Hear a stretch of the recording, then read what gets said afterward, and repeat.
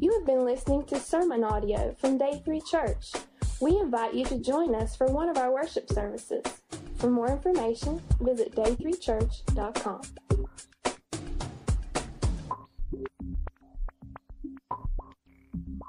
Good morning. Each week the point we have made from the video is that you cannot believe everything you see on television. Not when it comes to advertisements, not even sometimes when it comes to someone well-meaning thinking they're giving you a message of truth from the Bible. You can't believe everything that you hear. Now, some of you weren't in here early, and I know some people are ADD enough, like me probably if I was where you are, that if I don't explain to you why I'm barefoot, you're going to sit there the whole time and wonder, why does he not have shoes on? Here's why. We designated today as a day that we've called a day without shoes, Sunday without shoes.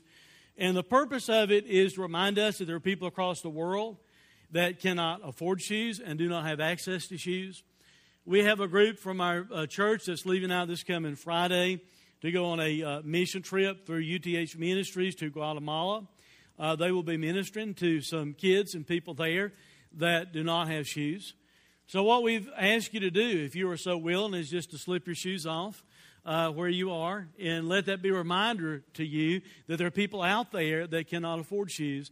And also to ask you to give at least $20, being representative of shoes for someone today. Brandy will be up here at the end of the service to take cash if you need to give cash. If you're writing a check, you can either make it out to the church or to UTH Ministries. If you make it out to Day 3, be sure and designate it for the Sunday without shoes, and that way we'll know where to put the funds. So I wanted to help you to where you could concentrate on what we're going to talk about instead of thinking, why is he without shoes this morning?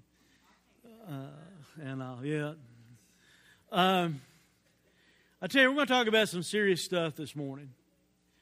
And before we talk about this, and I'm going to warn you up front, as I explain some things about crucifixion, it's very graphic. But the crucifixion was very graphic. And before we go there, well, one, I'm going to be in Romans in a moment, Romans chapter 5, verse 6 through 11.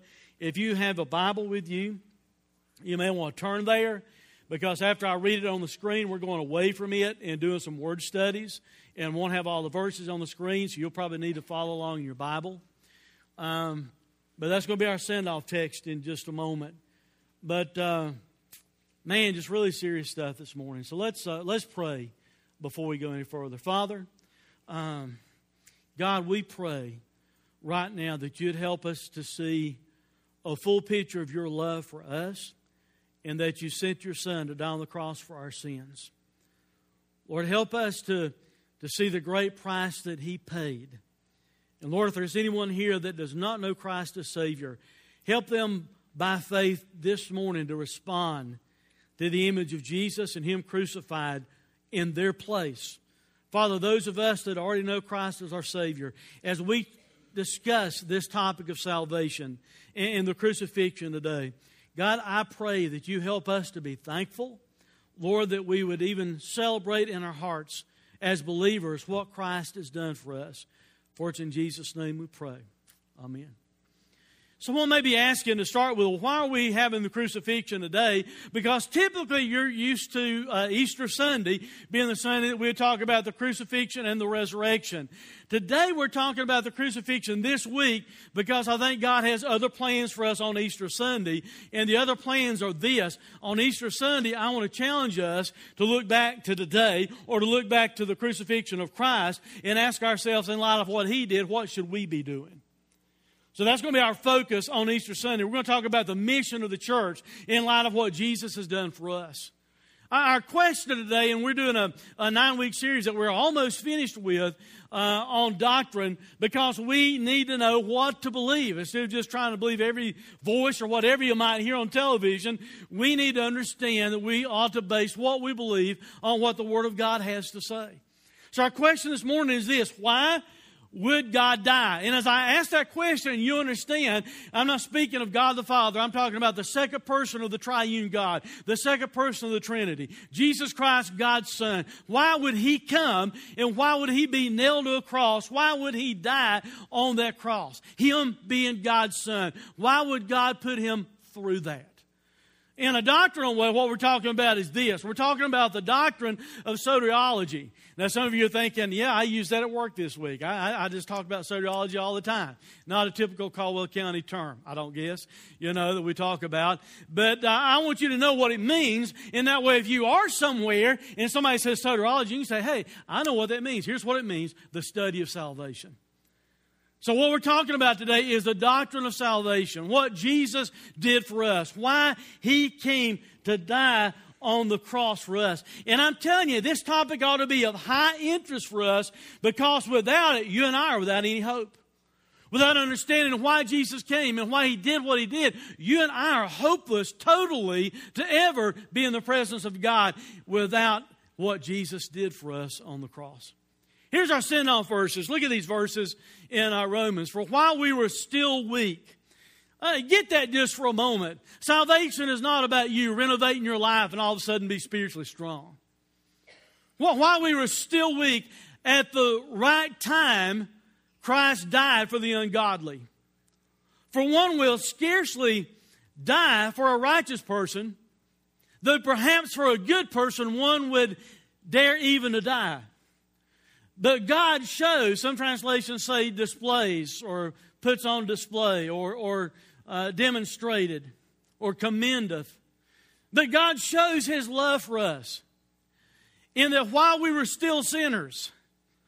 I mean, notice that. It's not about you getting your life worked out yourself and then thinking after you straighten yourself out enough, you'll receive Christ as Savior. It's while you're still sinners. I don't have the ability, neither do you, to change yourself. He died for us while we were sinners. God shows His love for us in that while we were still sinners, Christ died for us. Since therefore we've now been justified by His blood, much more shall we be saved by Him from the wrath of God. For if while we were enemies, we were reconciled to God by the death of His Son, much more now that we are reconciled, shall we be saved by His life. More than that, we also rejoice in God through our Lord Jesus Christ, through whom we have now received the reconciliation. Now keep your Bible out, because I want to go through some words that are in that passage of Scripture that we need to break down a little bit closer as we look at the Greek language that it was written in. In verse 6 it says, at the right time. And what that really is meaning, it talks about a place or time, a point reached. It also speaks of purpose. What that word is saying is that God had a planned, specific time that His Son would go to the cross and die for our sins. It wasn't a mistake. It didn't happen haphazardly. God always had it planned. It wasn't like God had plan B because, Adam messed up and I didn't know he was going to mess up. God, all-knowing God, always had plan A of Jesus dying on the cross for our sins. And at the appointed time, it happened. It said at the right time. As you continue to look there in verse number 6, it said at the right time, Christ died for the ungodly. And the word in the Greek for means, it talks about place or above or for the sake of or instead of or regarding. So what we're told is this: at the right time, Jesus literally died in our place for us, and we were ungodly. The word means irreverent. We could not save ourselves. We were not deserving of being in the presence of God. Verse 8, look at some words in verse 8. It said there that God shows His love for us. The word show means to introduce, to exhibit, to stand near, or to constitute. What God was doing when He put His Son on the cross. Think about it. He's God. He could have done what He chose to do. He could have sent, let's say an archangel or something. He could have worked it out some other way if God wanted to. But God wanted to so convince us and so display His love that He put His Son on a cross for us to understand how much He loved us. I mean, let me illustrate that. It would be the difference in this equivalent. It would be the difference between me just selecting one of you and saying, I'm going to put you on a cross to show people how much I love them, or me taking my only son, Jared, and putting Jared on a cross to show somebody how much I love him. You know what? I love you, but guess what? That's my son. And that would display a higher level of love. God sent His Son literally to die in our place to exhibit or show to us how much He loved us. And it's the God type of love. In the Greek, it's the agape. It's a benevolent love. It's not a love that we earn. It's not a love that we deserve. If we could deserve it, then it wouldn't be given freely. It's something that we could not earn or own ourselves. God had to decide freely, benevolently, that He was going to love us. He showed His love toward us in that while we were yet sinners. The root word means to miss the mark, and thus miss also sharing in the prize. All of us, the Bible says all of us have sinned. All of us fall short of God's glorious standard. We all fall short. That's who we are. We're sinners. And it goes on in verse 8. And it said, God showed His love for us in that while we were still sinners, Christ died for us. Now think about that. Jesus died. God sent His Son to die on the cross. Jesus died for people that had rejected God, that had more or less rebelled against God, and had more or less spat in God's face. You know how we are by our human nature. Somebody mistreats you like that, are you getting ready to send your son to die for that person? That gives us a picture of how huge the love of God is. That He sent His Son to die once again in our place. Instead of us, He died for us. Look at the next verses. Verse 9 says this. It says, since therefore we've been justified by His blood. That phrase, justified by His blood, means this. God, through Jesus shedding His blood on the cross, rendered us innocent. It means God, because of what Jesus did for us, paying for our sins, can look at us, and when by faith we receive Christ as Savior, God looks at us just like we are totally innocent, as though we've never ever sinned whatsoever in our lives. He said He did that. Look again at the verse. It said that since therefore we've now been justified by His blood. The word by talks about a fixed position, a relation of rest through the shed blood of Jesus. When you have faith in Jesus, you're in a fixed position of being justified. God will always, always look at you just as though you have never sinned. And He said if we're saved, justified by His blood, much more shall we be saved by Him from the wrath of God. Delivered by Him, He's the channel of the act of God's wrath. We don't talk much about God's wrath in our culture, do we? There's a reason for that. We don't like to think about it. We've almost got to the point that we want God just to be a God of what? Love. But I'm telling you, read the Bible, and you'll see time and time and time again, God is also a God of judgment. He's also a God of wrath. And we can only be saved from that type of punishment, from God's wrath, through what Jesus did for us on the cross. Look at verse 10.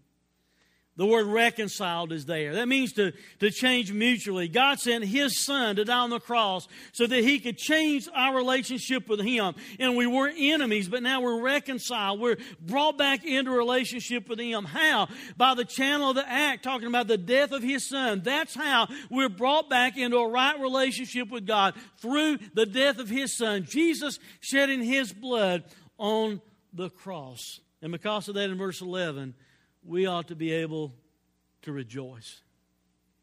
Life's not always fun, is it? But you know what we ought to remind ourselves? If in fact you know Christ as your Savior, no matter how bad it is, we always have a reason to rejoice. No matter what we're going through in our life, we can rejoice, we can boast, we can vaunt, we can glory in what God has done for us. There when it says rejoice in God, it means we can rejoice in a fixed position. We can have the mindset of where we are always rejoicing no matter what we're facing if we'll keep our focus upon what Jesus did for us. And when we think about that, and I explain the crucifixion a little bit more today, I think you'd realize we ought to always be thankful and rejoice because of what Christ did for us. It happened through Jesus. Once again, He's the channel of the act through whom, talking about Jesus being the channel of the act, we have the reconciliation. There's an exchange took place. We're restored to divine favor through faith in what Jesus did on the cross. Now that's just that passage of Scripture. Jesus dying on the cross was a demonstration of God's love for us. If you ever ask yourself, who killed Jesus? I was reading in a doctrinal book, a theological book that's a current one that I was reading in this past week, studying for today's message. And the author of the book said that the greatest mistake that Satan ever made was to kill Jesus. I X'd that out of that book real quick. Satan did not kill Jesus. The Jews did not kill Jesus. The Romans did not kill Jesus. Jesus willingly offered His life in His blood as payment for our sins. And the Bible tells us Jesus bowed His head and He dismissed His spirit from Himself to God the Father. Nobody killed Jesus. Jesus willingly laid His life down. But why did He do it? Whose fault is it? Was it the Jews' fault? Was it the Romans' fault? Can I tell you whose fault it is? It's my fault and it's your fault because He died for our sins. That's why Jesus went through this thing called the crucifixion that we're going to talk about today. Our main question is this: why would the second person of the triune God, why would Jesus Christ come and be nailed to a cross and die on a cross? And I'm going to spend the rest of the time kind of explaining this, but really, He's the only one that could do it and purchase our salvation. I'm not sure if you're aware of this or not, but the crucifixion of Jesus was not the first crucifixion that happened in history. Neither was the crucifixion of Jesus the last crucifixion that happened in history. But the crucifixion of Jesus is the only crucifixion that ever took place that could pay for my sin and your sin so that through faith in Him we could have everlasting life. Here's a little bit of history about some crucifixions that took place. Originally, being crucified was being impaled. And what they would do is take a pole and impale it, drive it through the midsection of a person, and then put it in a hole and leave them there until they died. Sometimes they would just leave them there from then on until they rotted and the birds and the animals had carried away the remains.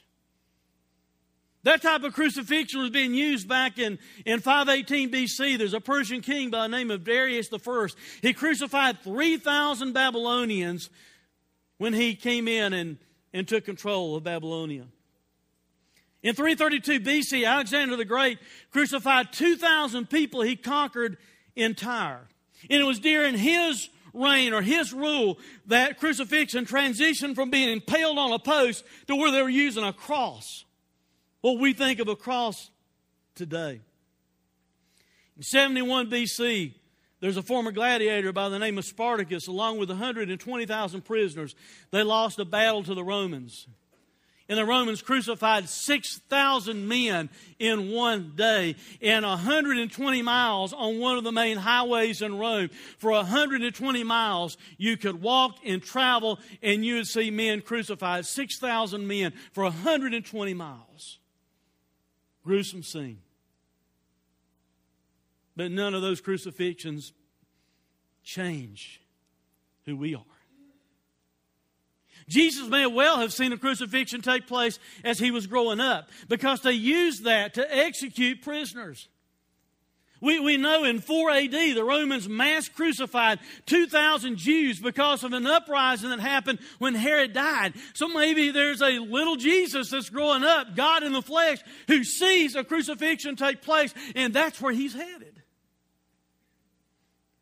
Crucifixion was a very, very painful death. Have you heard the word excruciating before? How many of you have heard that? Excruciating, you know that word? It literally means from the cross. When you think of excruciating, you think of terrible pain, and that's what happened when someone was being crucified upon the cross.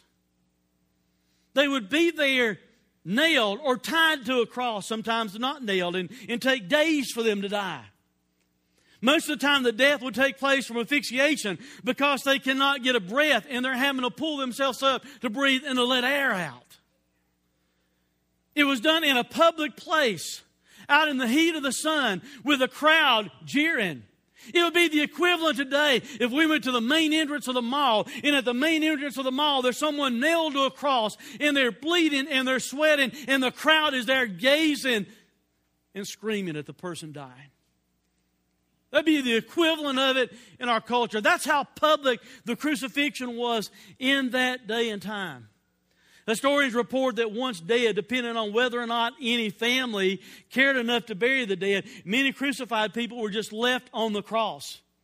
And the vultures would come and eat the flesh of the body that was there. And the dogs would come and wait and get the flesh and the bones. And historians even wrote down about them carrying the bones away as chew toys to the homes. It's a very horrifying type of death. Josephus, who is a Jewish historian, said it was the most wretched of deaths. On the other side of Jesus' crucifixion, people like Nero crucified Christians. Peter, tradition tells us, was crucified upside down. And the reason it happened, tradition says, is that Peter did not view himself as worthy to die the exact same death of his Savior. So they crucified him upside down. Crucifixion was considered so shameful, they rarely would ever crucify a woman. But when they did, they would put the woman facing the cross in order to keep her from having to experience all the humility of seeing the crowd there around her as she died. It's a terrible, terrible type of death. That being said, you want to know what one of the neatest things I think about the cross is? On the other side of Jesus being crucified, and us understanding what it means, the church took something that was so horrific and turned it into an object of celebration and joy because Jesus died on the cross for our sins. See, Jesus never touches anything and leaves it the same. Aren't you glad if He's touched your life? I read a story one time about a church that was getting ready to have an Easter play. And this young girl was allowed to kind of decorate the cross. And just kind of like an older child getting ready to go toward youth. And she decided to put flowers all over the cross and make it really beautiful. One of the powers that be, one of the deacons in the church kind of come up and looked at it and said, that's not the way the cross ought to look. It was really rugged and everything. It didn't look like that. And the young girl said to this deacon, but I thought Jesus never touched anything and left it the way it was. Oh, I love that. And the thing that was so horrific, we celebrate as Christians because of what Jesus did for us on the cross. So with that background about the crucifixion, I want us to ask ourselves a few questions about the crucifixion and learn some more things about what we call the doctrine of salvation. Here's our first question. How can crucifixion be good news? How can the crucifixion of Jesus be good news? In other words, all the horrifying things that I just described, how can it be good news that Jesus went through that? You see, the word gospel itself, that's what it means. The gospel means good news. How can that be so? Well, for us to get a clear understanding of how the crucifixion of Jesus can be good news, first of all, we need to get a really clear picture about how He died. And I'm going to talk a little bit more about the crucifixion. You're probably hoping I'll just go on. Listen, we need to understand what He did for us and how He suffered for us. We need to pull aside from time to time and look at it straight on and think about it and focus upon what Jesus did instead of it being a fleeting thought in the back of our mind. So today we need to understand how He died, and then we're going to talk about why He died. And through those two things, you're going to understand how the crucifixion of Jesus Christ is good news. To begin with, it seems like, just up front, it seems like tragic news, doesn't it? I mean, how Jesus died seems like it's just tragic stuff. Jesus was gathered together with His disciples. And he started talking to them about his death. He gathered them together even for that last meal. And there in that last Lord's Supper meal where they celebrated the Passover together, Jesus is talking about his death. Now, I want to remind you of something. Jesus was in his early 30s, probably around 33 when he was crucified. So, him being healthy, having lived the life of a carpenter, and having walked everywhere as he's out doing the ministry, physically, the humanity side of Jesus was probably in pretty good shape. And yet he starts talking about his death. And he gets his disciples together to celebrate the Passover meal that we now call the Lord's Supper. And as Jesus celebrates the Passover meal with his disciples, Jesus, by what he says, breaks 1,500 years of tradition. Because Jesus at this Passover meal starts to say things that they've never ever said at a Passover meal before.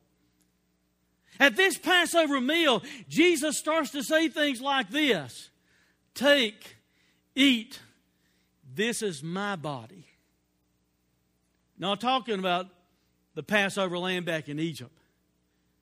See, the truth of the matter is Jesus is the Passover lamb. But he says, "Take, eat, this is my body."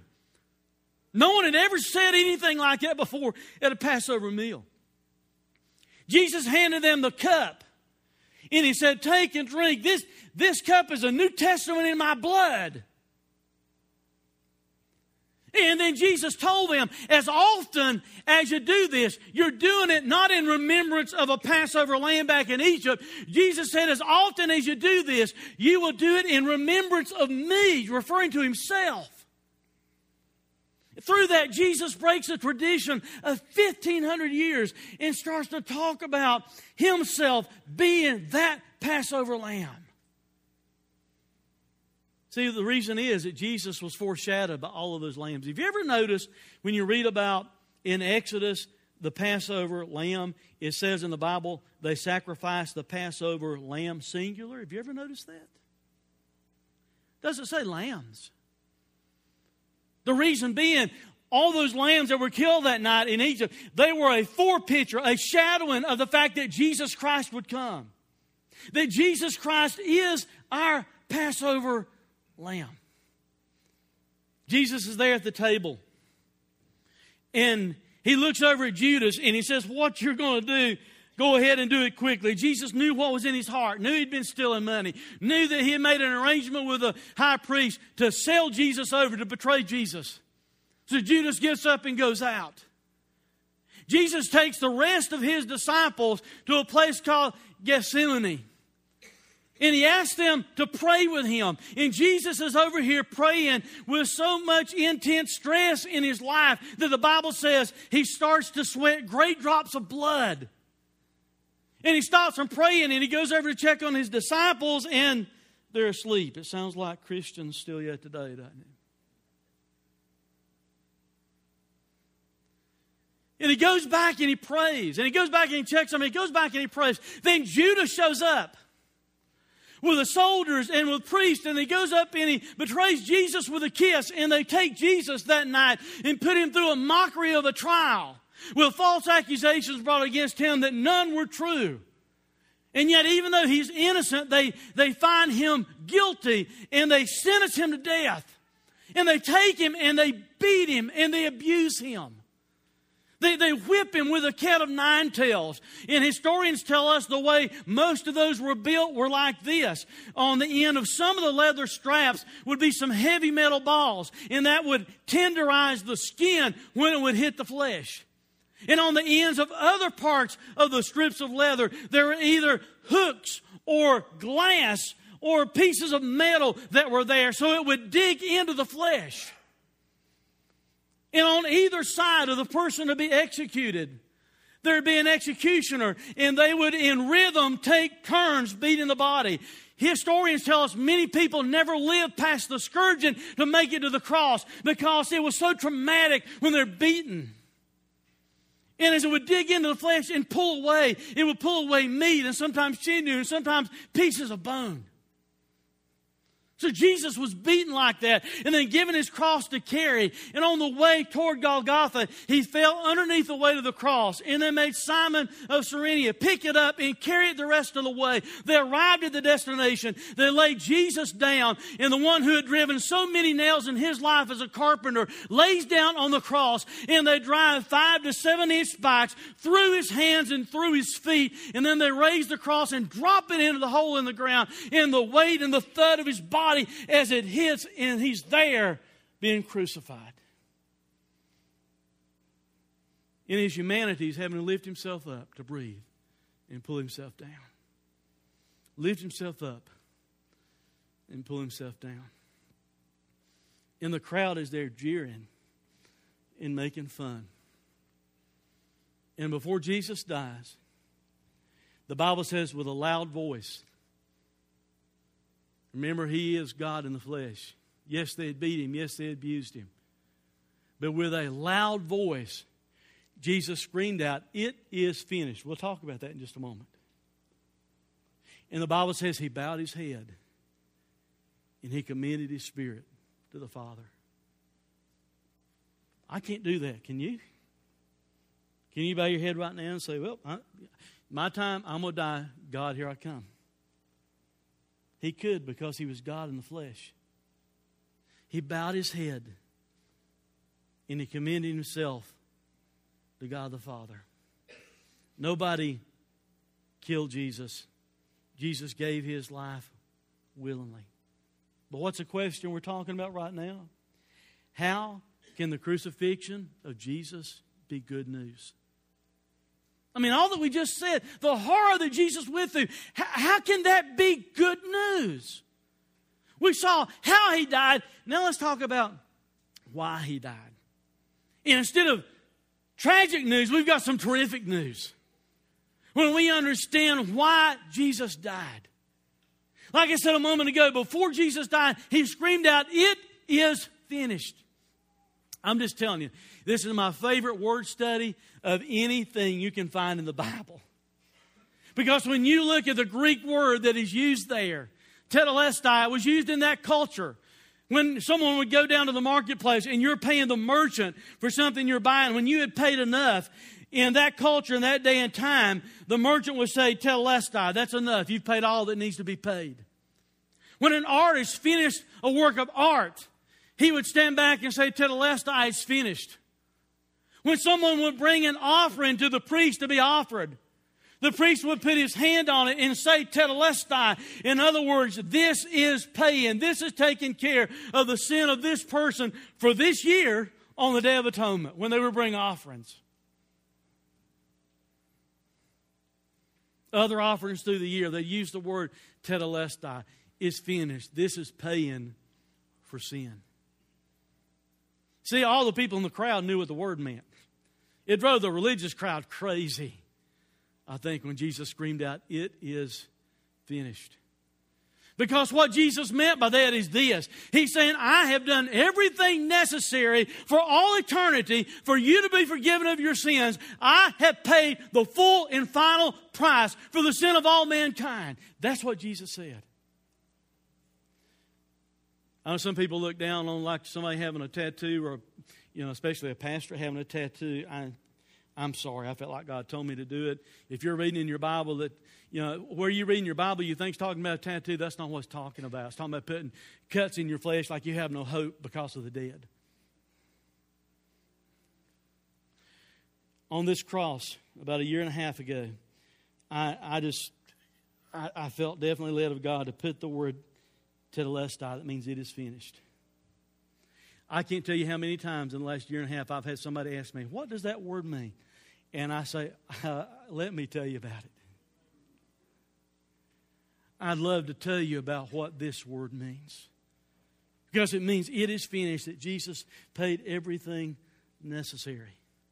See, that's why Jesus suffering on the cross is good news. That's why it's terrific news. Let me give you just a snapshot of the gospel here in 1 Corinthians. Verse 3 and 4 of chapter 15. Paul's writing and he says, "For I delivered to you as of first importance." Get that. What's most important? What he's about to say. In other words, as you read your Bible, you need to read it looking for what is said here, because you'll find it all through the Bible.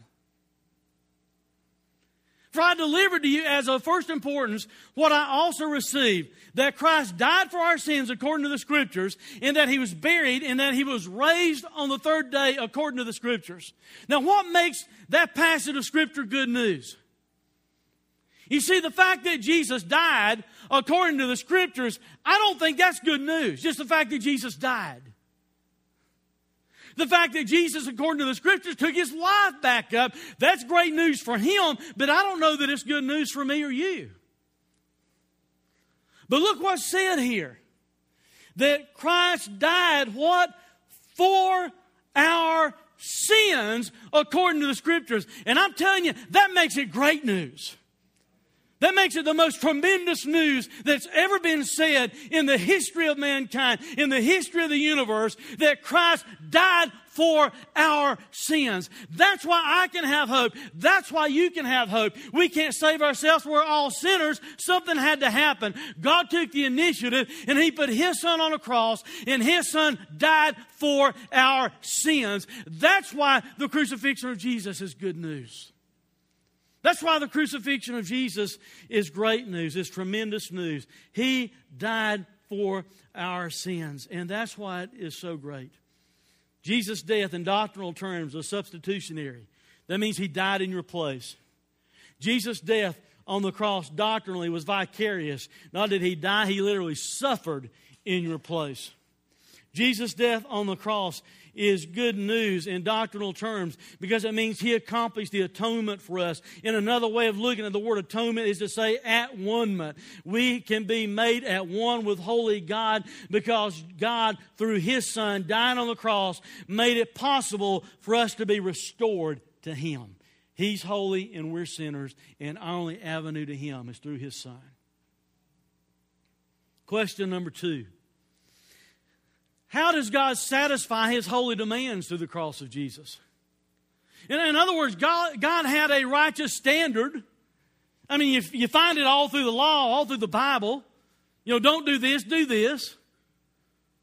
So God has some demands, some holy demands. How does He satisfy that?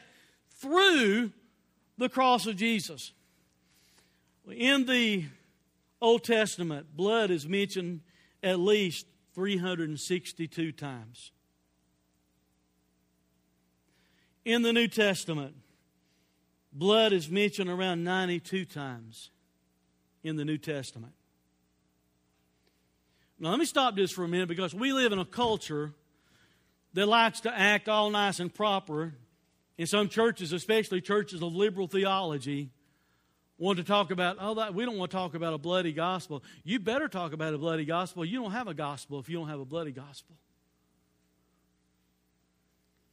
And some of the same ones that don't want to talk about blood in the Bible will go watch a movie with bloodshed all over the place and never think twice about it. Why all through the Bible do we find blood being shed? I think one reason for it is that it reminds us that sin brings death. I mean, from Adam's sin forward, you have it pictured that sin brings death. It either brings your death or the death of a substitute. Look here in Leviticus. For the life of the flesh is in the blood. And God says, I've given it for you on the altar to make atonement for your souls. For it is the blood that makes atonement by the life. Now, when you look at that in the Hebrew, kind of what he's saying there is that there's an exchange that takes place in a sacrifice. There's a life for a life and blood for blood. So in the sacrificial system of the Old Testament, there's blood being shed and a life being given in place of the person that's offering the sacrifice. In the Old Testament, it's a covenant of blood. You see it all through the Old Testament. In the New Testament, it is also a covenant of blood. But the blood is Jesus Christ fulfilling all the sacrificial system once and for all. He shed His blood so that through Him we can have everlasting life. Through His blood, He paid the price for our sins. All that intricate sacrificial system, all through the Bible, back in Exodus and other places, all of it points to the fact that Jesus would come and Jesus would die for our sins. Already mentioned back in Exodus in the Passover, but think about this. Here's the two choices God gave the children of Israel in the Passover. You can humble yourself before me as a sinner. You can take the blood from the lamb that was killed, and you can apply it to your doorpost. And a lot of theologians believe they applied it like this, which I just made a cross. You can do that and my wrath will pass over you, or you can fail to humble yourself, fail to listen to me, fail to apply the blood to the doorpost, and my wrath will visit you. That's the two choices that God gave them. And to be honest with you, that's the same choices that we have today. Jesus is the sacrifice of all sacrifices. He's the once and for all total sacrifice for sin. All the other sacrifices were just looking forward to the fact that Jesus would come, giving a foreshadowing of the fact that He would come. And the only two choices we have today are this. We can accept Christ as our Savior, admit that we're sinners, humble ourselves before God, accept Christ as our Savior, and God's wrath pass over us. Or we can fail to humble ourselves before God and reject Christ and not apply the blood to our lives, and God's wrath will visit us. Those are the two choices that we have.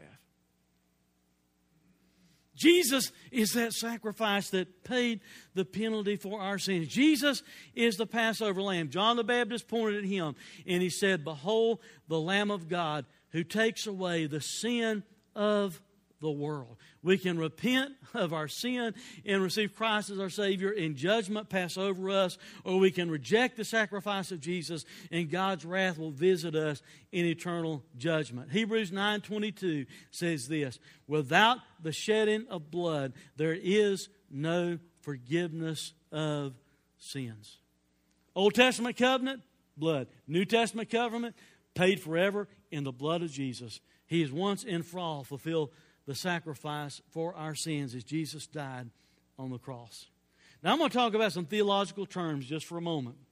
Before I do, I want you to see them all kind of tied together in just a few verses of Scripture. Look at Romans chapter 3 and verse 21. "But now apart from the law, the righteousness of God has been manifested, being witnessed by the law and the prophets, even the righteousness of God through faith in Jesus Christ for all those who believe. For there is no distinction, for all have sinned and fall short of the glory of God, being justified as a gift by His grace through the redemption which is in Christ Jesus, whom God displayed publicly as a propitiation in His blood through faith." Now, in that passage of Scripture are all these concepts. The first one is propitiation. How many said that at work last week? What does propitiation mean? Basically, it means this. It means when Jesus died on the cross, Jesus appeased God. Jesus fully appeased God. The penalty that we deserve, the judgment that we deserve, Jesus took care of. He expiated our sins. He was the atoning sacrifice. It is the same word that describes the mercy seat. And the mercy seat was upon the Ark of the Covenant. Once a year on the Day of Atonement, the high priest would go and pour the blood out on the mercy seat. And that blood stood between all the holy, righteous demands of God and men who are sinners. That's who Jesus is for us. Jesus stands between us and holy God. He's our propitiation. He's our mercy seat. And He shed His blood for our sins to appease the holy wrath of God. Second term is this: justification. Justification. So then, as through one transgression, that's talking about Adam, there resulted condemnation to all men. Even so, through the one act of righteousness, there resulted justification to the life of men. Adam transgressed, and all men became sinners and were condemned. Jesus, through the one act that He did on the cross, that one act of righteousness results in the justification of all men. The word justified in the Bible means to render innocent. I mean, God looks at us as sinful as we are, but when we receive Christ as our Savior, God looks at you, and He knows you better than anybody else. But God looks at you. You've never been able to hide any sin from Him. But through Jesus, God looks at you, and God says, you look just like you've never sinned. I don't know about you, that does something for me. Because I know I've sinned. More times than you'd want to know. There's sins of commission, there's sins of omission. I've sinned by failing to do stuff I should do. So have you. Man, it ought to thrill us that we can be made just like we never sinned because of Jesus. The word justification literally means acquittal. It's like you're on trial and you're set free. You're acquitted. Even though you're guilty, you're acquitted and set free. That's what God does for us through the shed blood of His Son. Look at the next term. Expiation. It's probably one used last week too. We've already read this verse. Behold the Lamb of God that takes away the sin of the world. 1 John chapter 3 says, you know that He appeared in order to take away sins, and in Him there's no sin. That's what expiation means. Jesus came to take away our sin from us.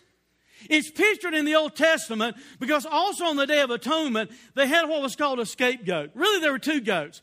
One was killed as a sacrificial offering, and they took the blood from that goat and they smeared it on the head of the scapegoat.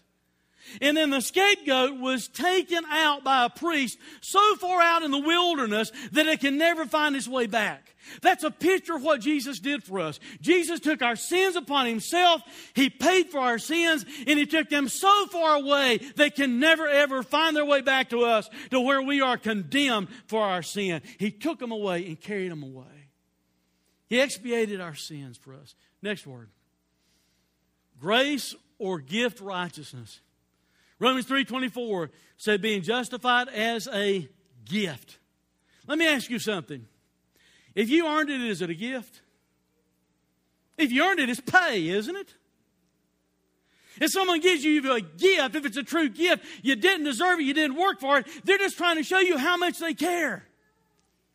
That's what God does through His Son. We are justified. We're made just like we never sinned as a gift. You can't earn it. You can't deserve it. It's a gift by His grace through the redemption that is in Christ Jesus. Now, please stop and listen for a moment, because I am scared to death. There are people that come to church every Sunday that are guilty of what I'm about to say. I'm afraid there are a lot of people who in their mind, they know Jesus died on the cross for them. But instead of admitting that they can do nothing to save themselves, that it's all a gift from God, that it's all by God's grace, there are people who are still trying to think, well, yeah, Jesus died for me, but it's still about what I can do. If that's your viewpoint, you probably have never been redeemed. You've probably never been saved, because you say you can't be saved by works. You're saved completely and totally by the grace of God as a gift. We didn't earn it. We didn't deserve it. God sent His Son as a gift to die on the cross for our sins. So as a gift, we can have everlasting life.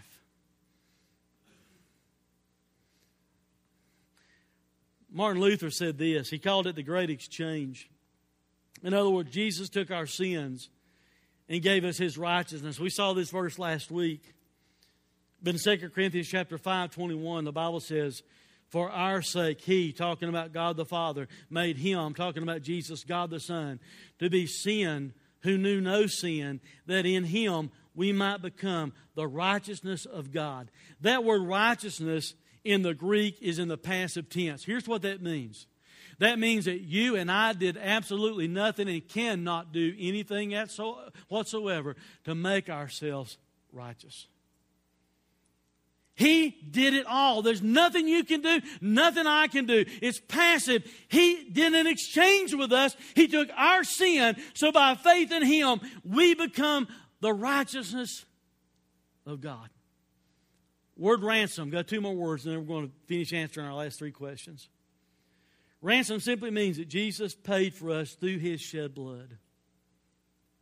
How did He do that? He first of all, He's our mediator, because the Bible tells us in 1 Timothy this, for there is one God and there is one mediator between God and men, the man Christ Jesus. And He's also our Redeemer. And a Redeemer is someone that pays the debt for someone, who buys someone out of bondage. Titus tells us this. Paul writes to Titus and he says, our great God and Savior, Christ Jesus, who gave Himself for us to redeem us, or to ransom us, or to buy us from every lawless deed, and to purify for Himself a people for His own possession, zealous for good deeds. Jesus redeemed us. He paid our sin debt. He purchased us to Himself. And in response to that, we ought to have the desire to serve Him with good deeds. You don't serve Him in order to be saved. You serve Him because you are saved. 1 Timothy chapter 2, verse 5 through 6 says, for there's one God and one mediator also between God and men, the man Christ Jesus, who gave Himself as a ransom for all, the testimony given at the proper time. And one last word before we start answering other questions, and it's simply the word redemption. The word redemption. It means the act of ransoming in full. It's used in the Bible interchangeably, talking about Christian salvation. Through the redemption which is in Christ Jesus. How are we redeemed? How are we brought to God? Through Jesus shedding His blood on the cross. Question number 3. How does God redeem us through the cross of Jesus? See, the word translated redemption in our Bibles, or redeemed, or redeemer, appears about 150 times in our English translation. Here's what it means. Here's what it gives the picture of. Hey, by the way, if you've ever heard it this way, let me give it to you the way a lot of people explain it, because it's wrong. Have you ever heard a pastor say that Jesus redeeming us is like we're on an auction block and Jesus came and paid the person who owned us in slavery in order to set us free? Because you see, in that description, here's what's being said. It gives the image as though Jesus paid Satan so we could be set free. Jesus didn't pay Satan anything. See, that's not a true picture of being redeemed. Moses, go back to the Passover. Moses was sent to redeem the children of Israel. Moses went into Egypt. God performed miracle after miracle after miracle through him until finally Pharaoh's crushed, and Moses, as God's Redeemer, sent to lead them, leads them free. You see, that's a picture of what redemption is about. See, here's what happened. God the Son entered this world.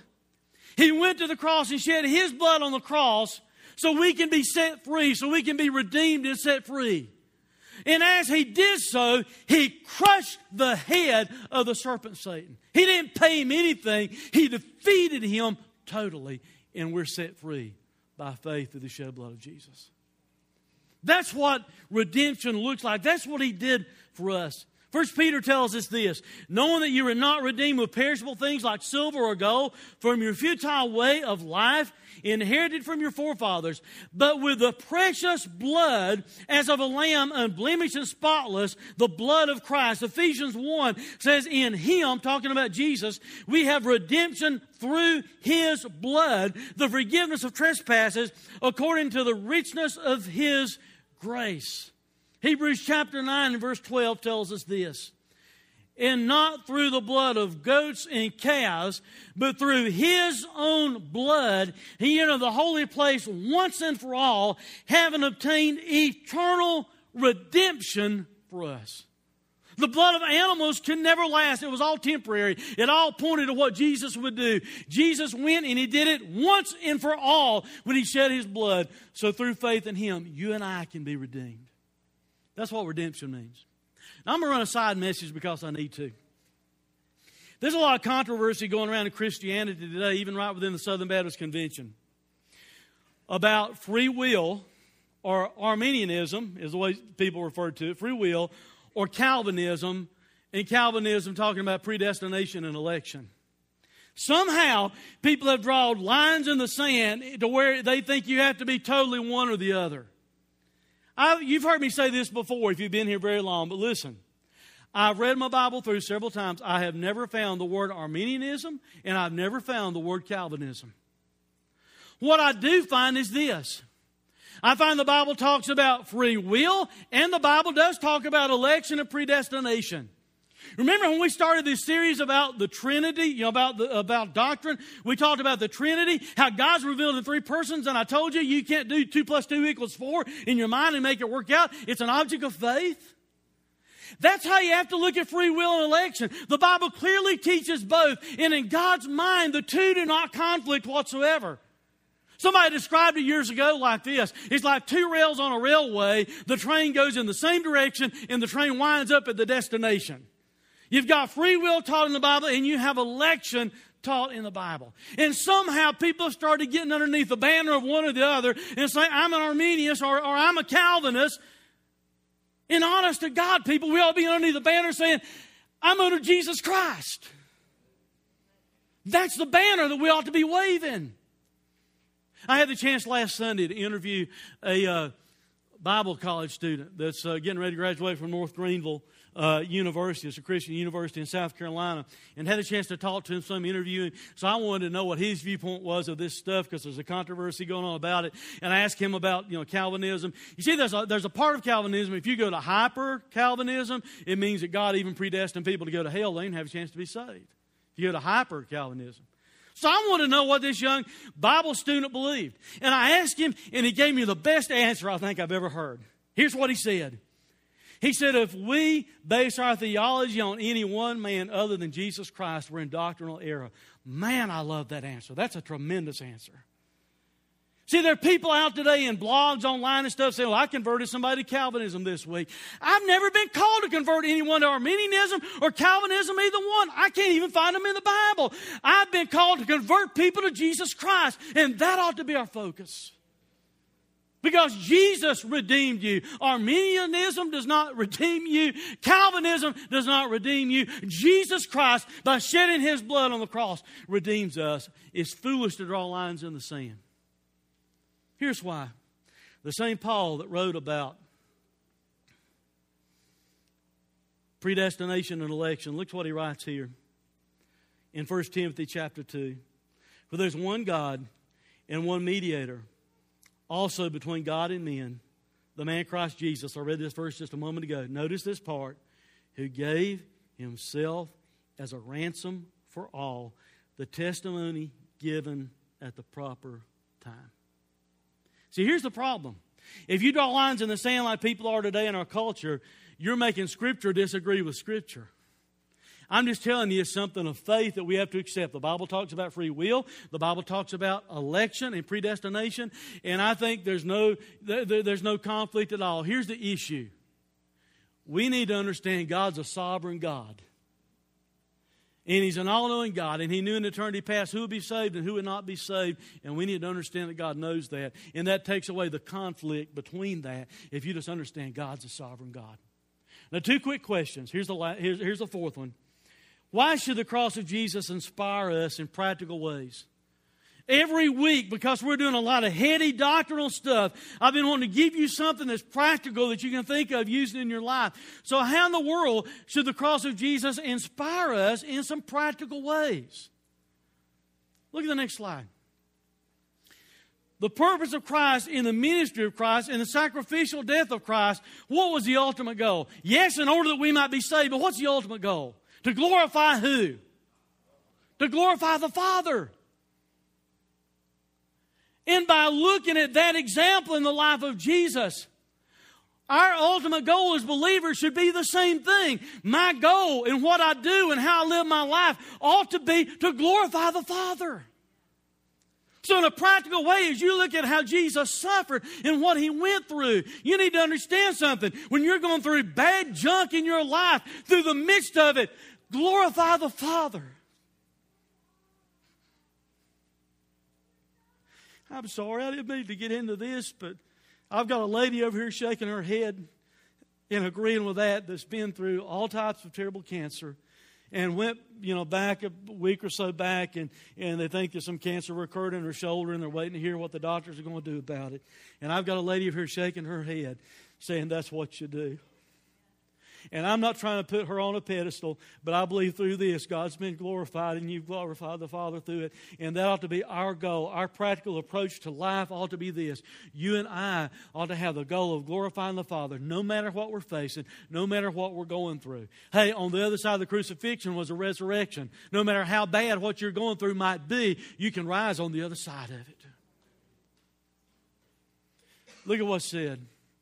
Therefore, when he had gone out, Jesus said, now is the Son of Man glorified, and God is glorified in him. That was his goal, to glorify the Father. Look at the next slide. We're called to be like him.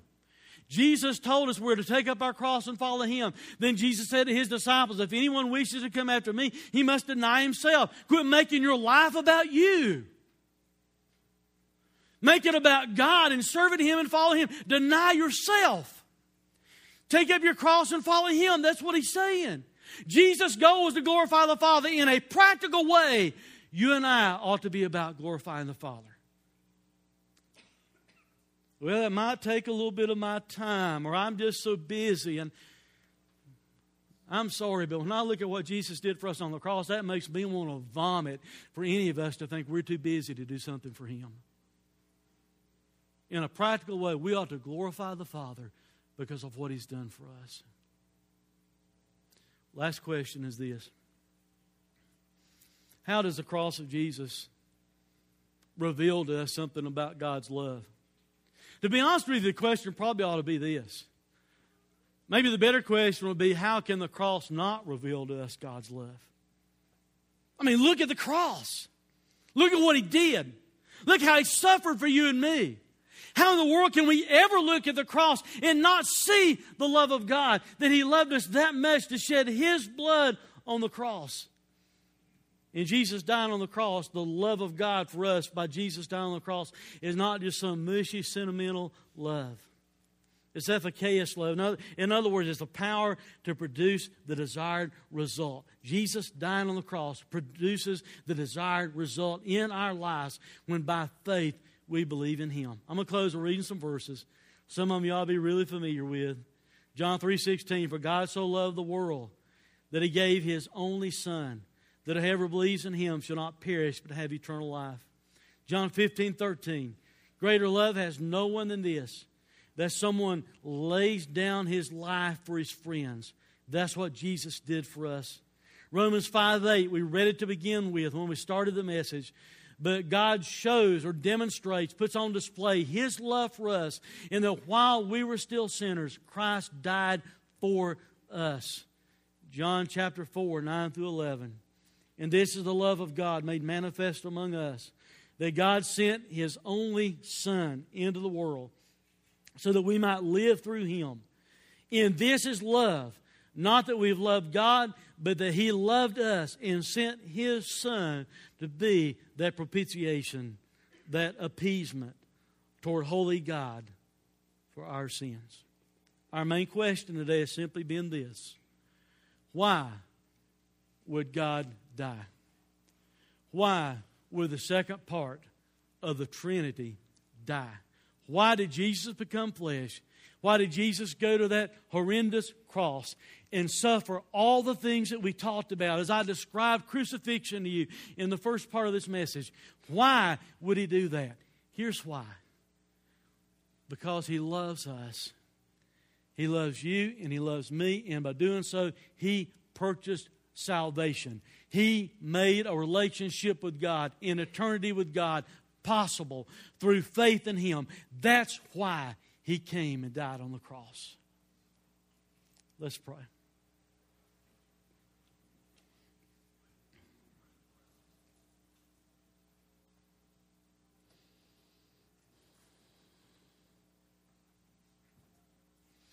Father,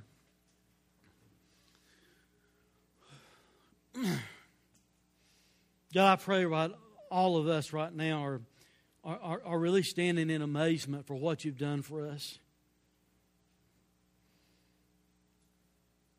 Lord, I pray right now all of us would be humbled in our hearts that you sent your Son to face all the horrors and pain and suffering of the cross. Lord, for those of us that know Christ as our Savior for sure, there's no question in our minds that we know Him. Father, I pray that you right now, as we have this closing part of the service, this invitation, this time for a decision, God, I pray all of us that know Christ right now would celebrate in our hearts what you've done for us. Father, the thing that looks so horrific, the cross, is so beautiful when we consider what you've done for us through Jesus. God, help believers right now to sing and to celebrate and to worship because of what you've done. Lord, there may even be believers here in this place this morning that need to come and kneel and God, and kneel and just thank you for what you've done.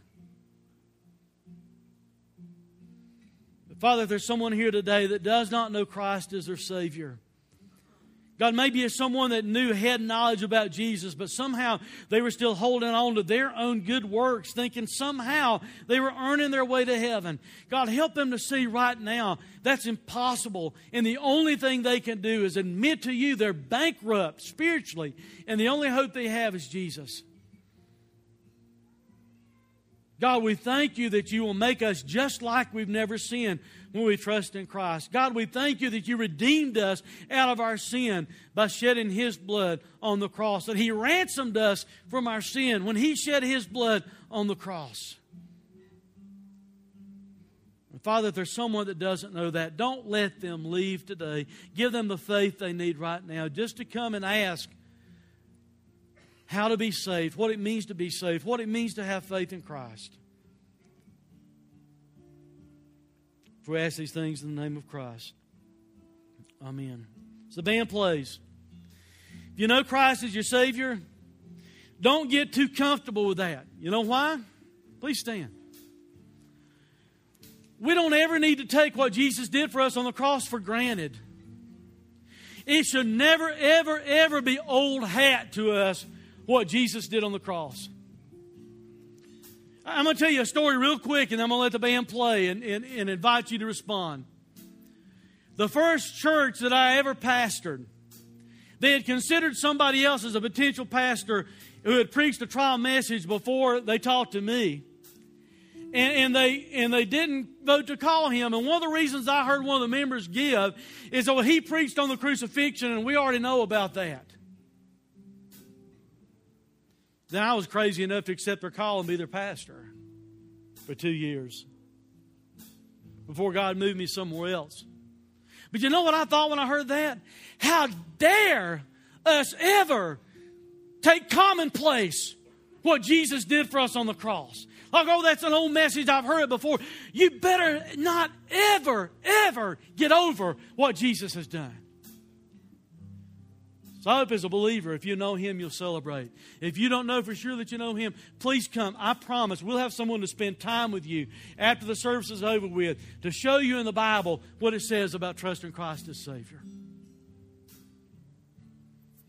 As the band leads us, God leads for you to come. Please come. You are listening to sermon audio from Day 3 Church. If you have any questions about God, faith, or our church, email us at info@day3church.com. And for more information, find us on the web at day3church.com.